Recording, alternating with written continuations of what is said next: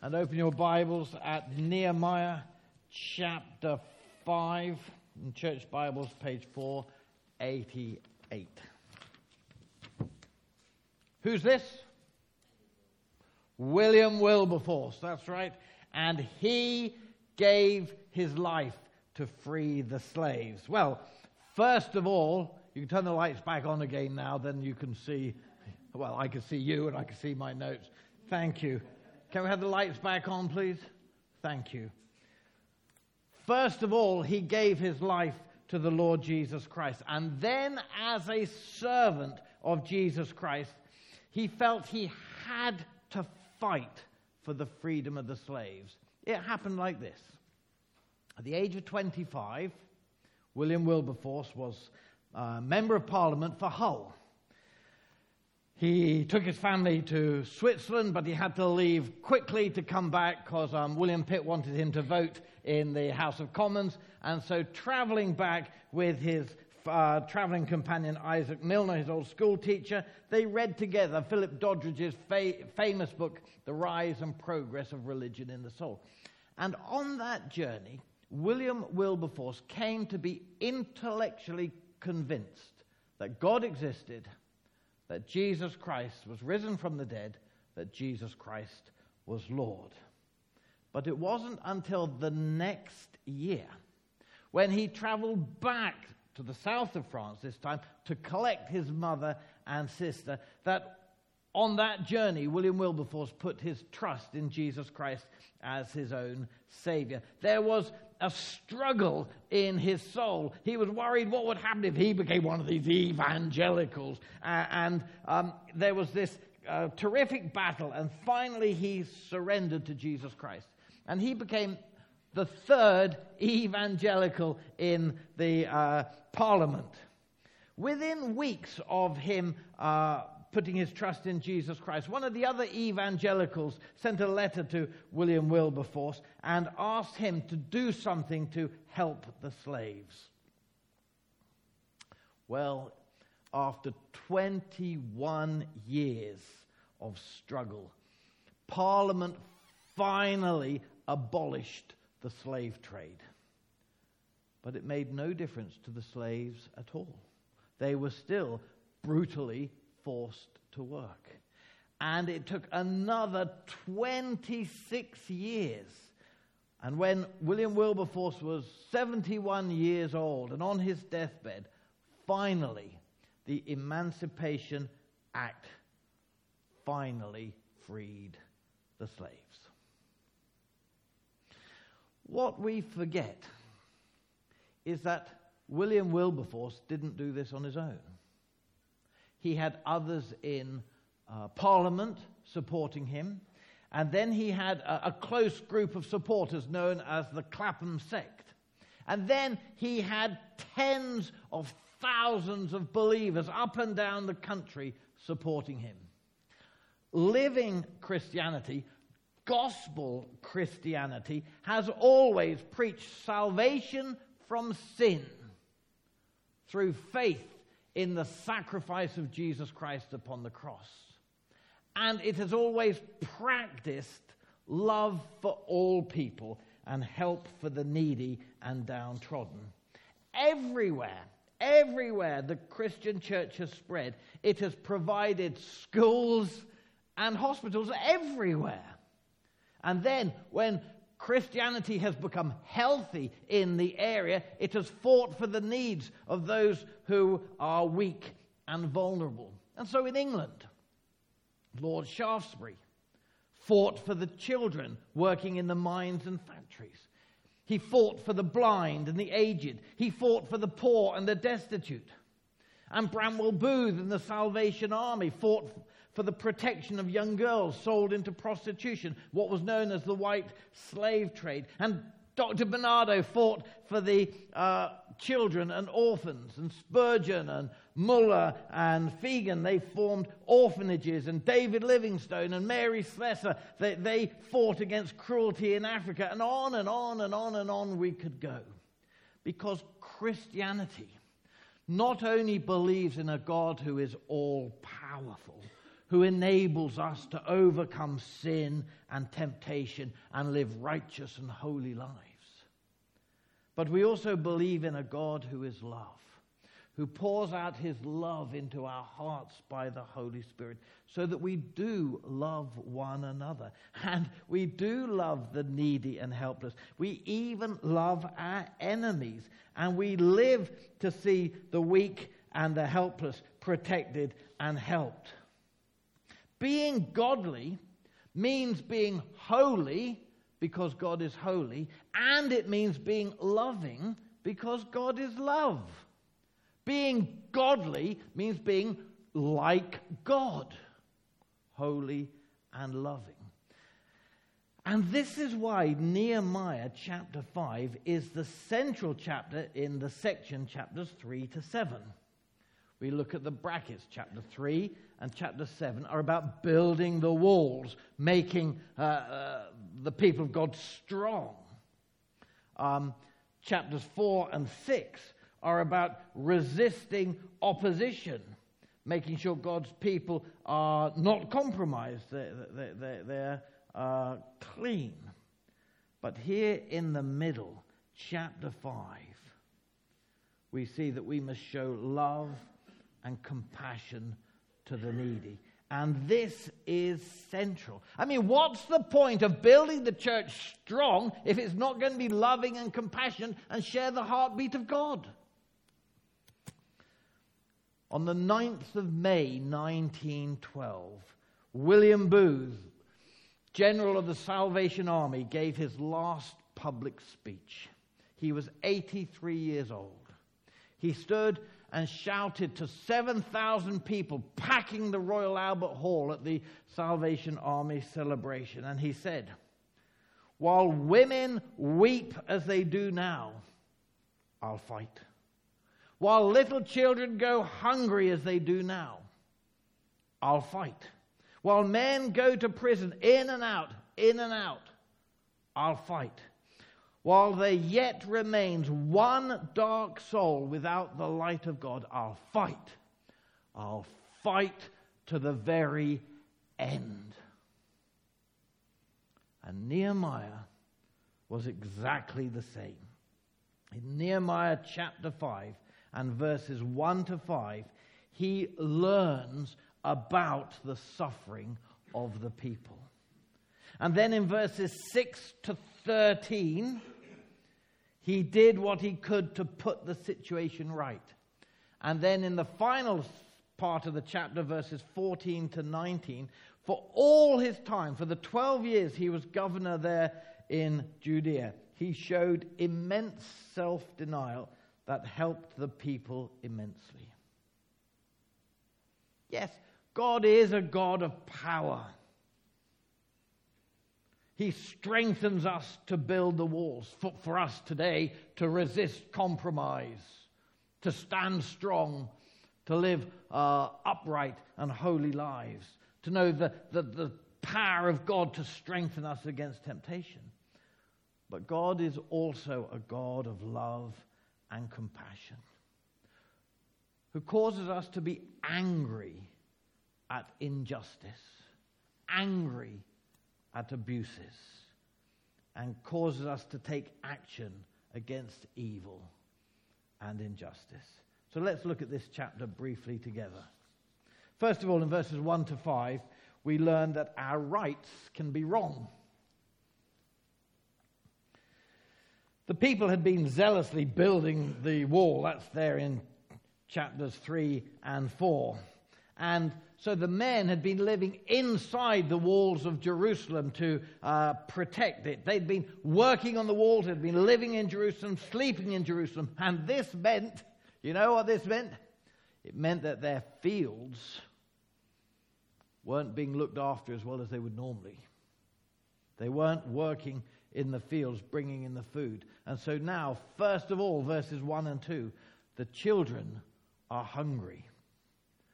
It is saying that the children are hungry, but it's difficult to translate. And these verses are probably saying more than that the children are hungry. There's probably the parents are saying that we're having to send our children out to work to get food. They've got to eat, and so the children have to go and work. This is child labor.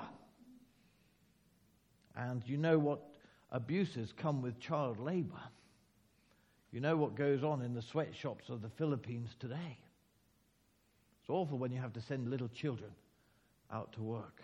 Secondly, verse 3, the parents are mortgaging their homes.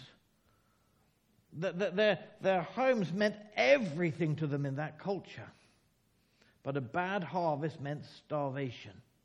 And so they sold their homes. It's a bit like the people in Moldova today who sell their kidneys to get money to put food on the table to feed their children. It's horrific. And then thirdly, verses 4 and 5, their sons and daughters were sold into slavery.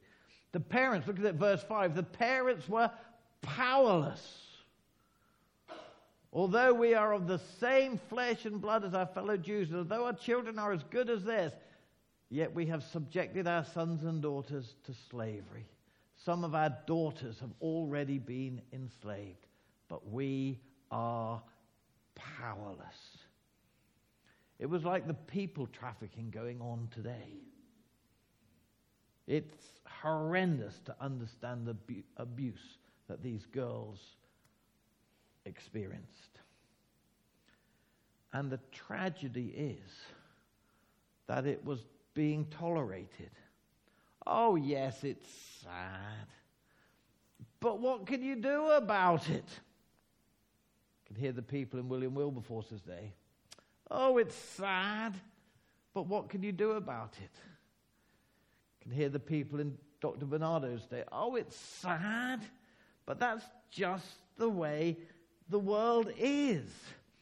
Yeah, they are starving, and we have money, so they sell themselves to us, and we give them food, and that's just the way it is. No, says Nehemiah. The world might think like that. The world might behave like that, but it is totally unacceptable for those who know the power and love of God.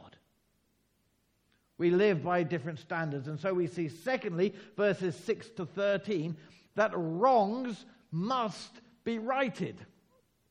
And here's the structure of this little section. William Wilberforce had to act. And so did Tom Bernardo. And so did Bramwell Booth. And so did Nehemiah. And this section is bracketed by Nehemiah confronting the powerful in society.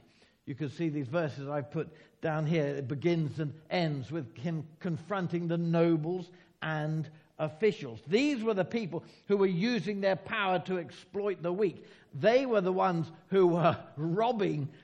And so Nehemiah confronts them. And the structure is very simple. It begins, the problem causes an outcry. And it ends, the solution causes praise, verse 13. And in the middle bits, verses 7 and 8, Nehemiah confronts the nobles and officials. And then verses 12 and 13, Nehemiah makes the nobles and officials take an oath. And there in the middle, he tells them to return their money, their lands, etc. But notice how Nehemiah set about this. The first thing, verse 6, Nehemiah was emotionally angry. This is verse 6. It might be up there. Do we have another slide? Yes, here we are. When he heard about these charges, it says, when I heard about these charges, I was very angry. Emotions are important. Jesus wept over Jerusalem. Jesus wept at the grave of Lazarus. Jesus was moved with compassion for the crowds. His heart went out to the lepers. He was very angry with the moneylenders. We need our emotions to be stirred.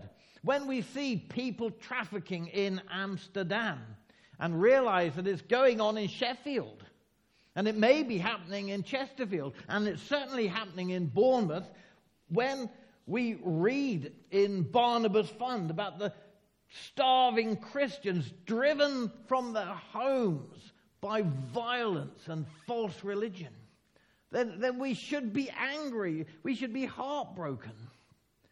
And when we see the single mums trying to bring up their children on their own, and when we see the awful conditions in bed and breakfast accommodation, and I could go on, these things should make us emotionally angry.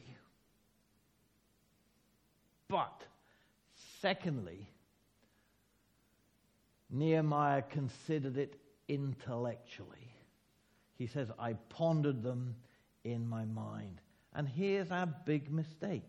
We don't do this. We only live on the level of our feelings. And we have a Christianity that is purely emotional. It happens in our church services. We come to church services looking for a feel-good factor. And for some people, they want loud, throbbing music, so they go where there's loud, throbbing music. And other people want traditional music, so they go for a classical feel. But all that's so superficial. Honestly, whether the note is played like this or the note is played like that, whether it comes from this instrument or that instrument, is irrelevant. It's what it says that's important. It's the words that matter. And it's the same with the sermons. We want sermons all about me, how I can be successful, how I can be happy, how I can have a nice home and everything else. Well, all that's very good, but it misses the point. Christianity isn't about me. The cults are all about me. Atheism is all about me, but the Bible is all about God. And this is who God is, and this is what God does, and this is what God says, and we should get our lives in submission to God. We should be all about Him. Our need is to know Him, to imitate Him, and so we need to think these things through. And so we don't automatically give to every good cause that sends a letter through our letterbox. And we don't automatically bin it either. But we ponder them. We think about them. We pray about them. Maybe God doesn't want you to give £20 to Barnabas Fund. Maybe He wants you to give your life to Barnabas Fund. And in your retirement, go and work free of charge for them. Maybe God doesn't want you to give your £20 to Barnabas Fund. Maybe He wants you to give it to the food bank in Chesterfield. Now, you can only spend your £20 note once. So don't react emotionally. Let your emotions be stirred, be driving you to ponder in your mind the right thing to do. And then do the right thing. So thirdly, verses 14 to 19. Nehemiah did the right thing. We must do the right thing.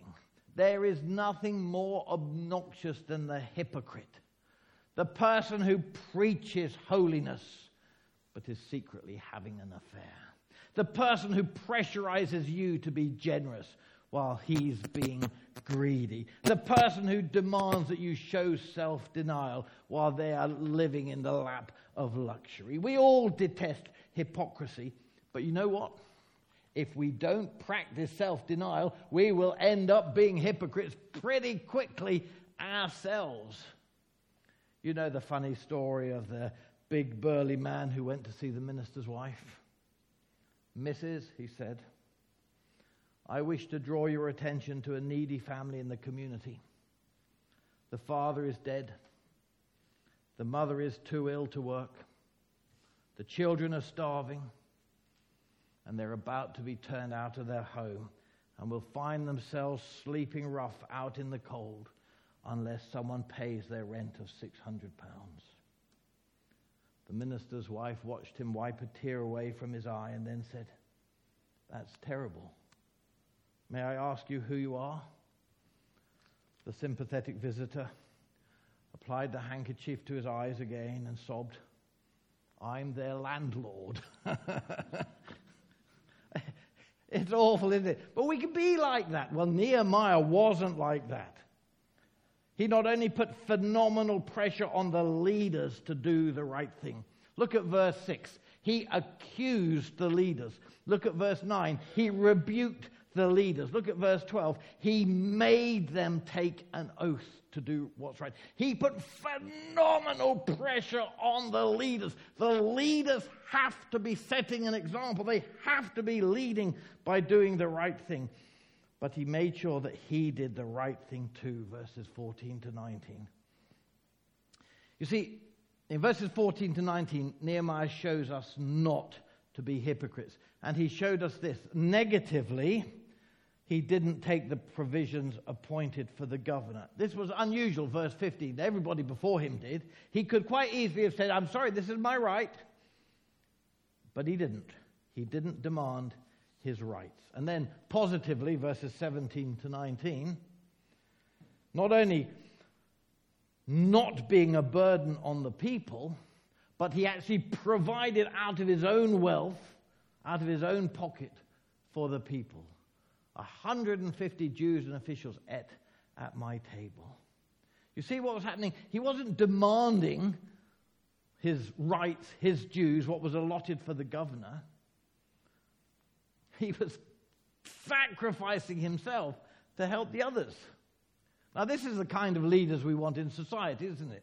This is the kind of leaders we want in the church. This is the kind of leaders we want in every home. Not demanding their rights, but sacrificing themselves for others. Don't be a hypocrite. And then, second thing we learn from verse 14, don't be a 9-day wonder. Nehemiah wasn't a 9-day wonder. Moreover, from the 20th year of King Artaxerxes, when I was appointed to be their governor in the land of Judah, until the 32nd year, 12 years, neither I nor my brothers ate the food allotted to the governor. For the whole of his 12 years as governor, he behaved in this sacrificial way. He wasn't like the person writing a book on generosity. And so while he's writing the book on generosity, he is generous. But as soon as it's gone to the printers, it stops. And when he starts getting royalties, oh, well, he's living a totally greedy, selfish life. He wasn't like that. He wasn't just doing it while he was telling the others, oh, they've got to do it, so he did it for those 2 weeks. No, he persevered in his generosity.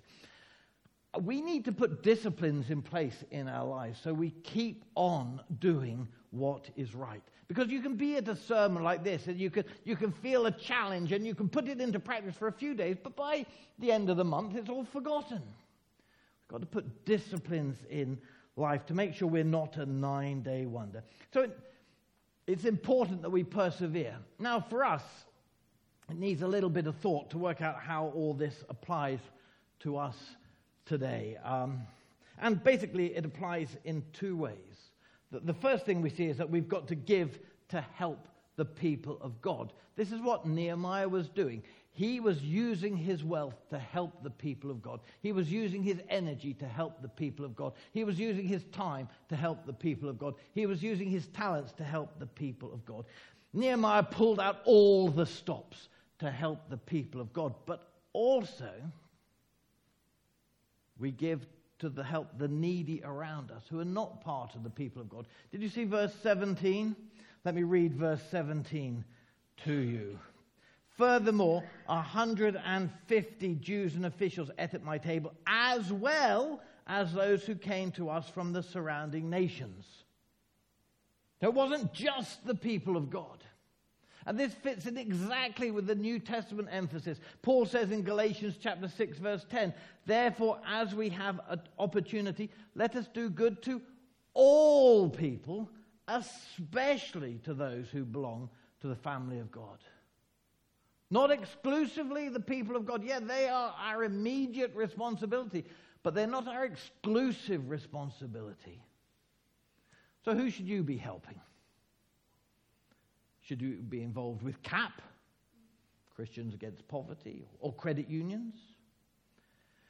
There are Christian charities opposing people trafficking. We think of Stop the Traffic. There are Christian charities caring for victims of people trafficking. There are Christian charities helping children in the third world or supporting the persecuted church. And then we think of Joni Erickson and her charity Through the Roof and the other charities she's inspired supporting people with disabilities. We think of the Work of the Way here, and we think of Torch Trust for the Blind. In a few weeks' time, Caroline and I are attending a conference where Baroness Caroline Cox will be speaking about her charity, Humanitarian Aid Relief Trust, HART, pronounced heart.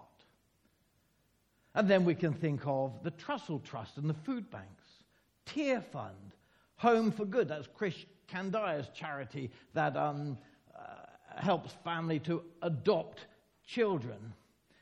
And then we have all the missionaries working not only in evangelism, but in medicine, in education, legal matters, drug rehabilitation, and on I could go. And we're only scratching the surface. There's so many good organizations. Now, we obviously can't do everything, and we obviously mustn't do nothing.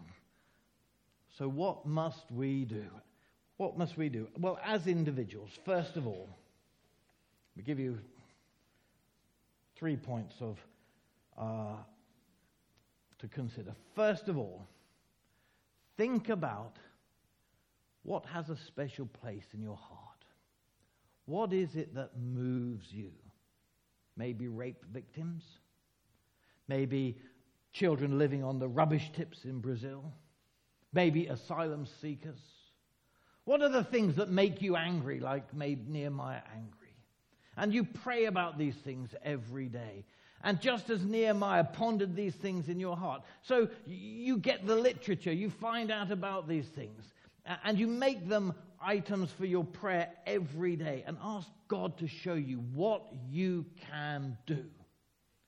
First of all, find out that which stirs your heart. Secondly, look at the charities helping these kinds of people. And you can start to financially support one or more of them. And then, thirdly, bit by bit, God will lead you from the natural to the spiritual. And you will discover ways to be more involved or help others to be involved or even start your own charity. And it comes from sticking to your commitment. It won't happen if we do it this week and have forgotten about it by next Sunday. Not a 9-day wonder. Third thing, during some conclusions, is notice that Nehemiah was an illustration of Jesus Christ. The only reason we follow Nehemiah's example is that Nehemiah is an example of the Lord Jesus Christ. We see Jesus hugging the lepers. We see Jesus feeding the hungry multitudes. We see Jesus healing the sick. We see the Lord Jesus encouraging the children to take up his time and to come to be with him so that he can bless them. We see Jesus helping the blind, helping the deaf, helping the handicapped. And he sacrificed himself for others. He didn't demand his rights. Philippians tells us, though being in very nature God, he did not consider equality with God something to be grasped. He didn't pull it down and say, oh, bow down and worship me. No, he made himself nothing. And we are followers of Jesus Christ, just as Nehemiah pointed to Christ. So we follow him as he illustrates Christ, so that we follow Christ too. And then finally, notice that Nehemiah is a worshiper of God. He says he didn't act like the others. He says, out of reverence for God, I did not act like that. Nehemiah acted out of reverence for God. It wasn't that this improved his street credibility, his kudos, didn't make him feel good if he did this, didn't improve his reputation, didn't make him feel happy, didn't make him feel fulfilled. It actually made him hungry and tired and poor. But Nehemiah respected God. He reverenced God. He feared God. And therefore, he acted like this. And William Wilberforce did exactly the same. First of all, he became a follower of Jesus Christ. And then he behaved as Jesus Christ would. We can't do this in our own strength. If we're going to do this, we need the strength of God to strengthen us. We need the love of God to flow through us. But by God's help, we can love God's creation, God's people, God's honor. By God's grace, we're going to love this world as God so loved the world. And we desire that God's love would fill our hearts and flow through us and impact those around us. So people will know what kind of God we worship, because we are God-like. Not only gives us power to resist temptation, but love even for our enemies. And this is what it means to be godly.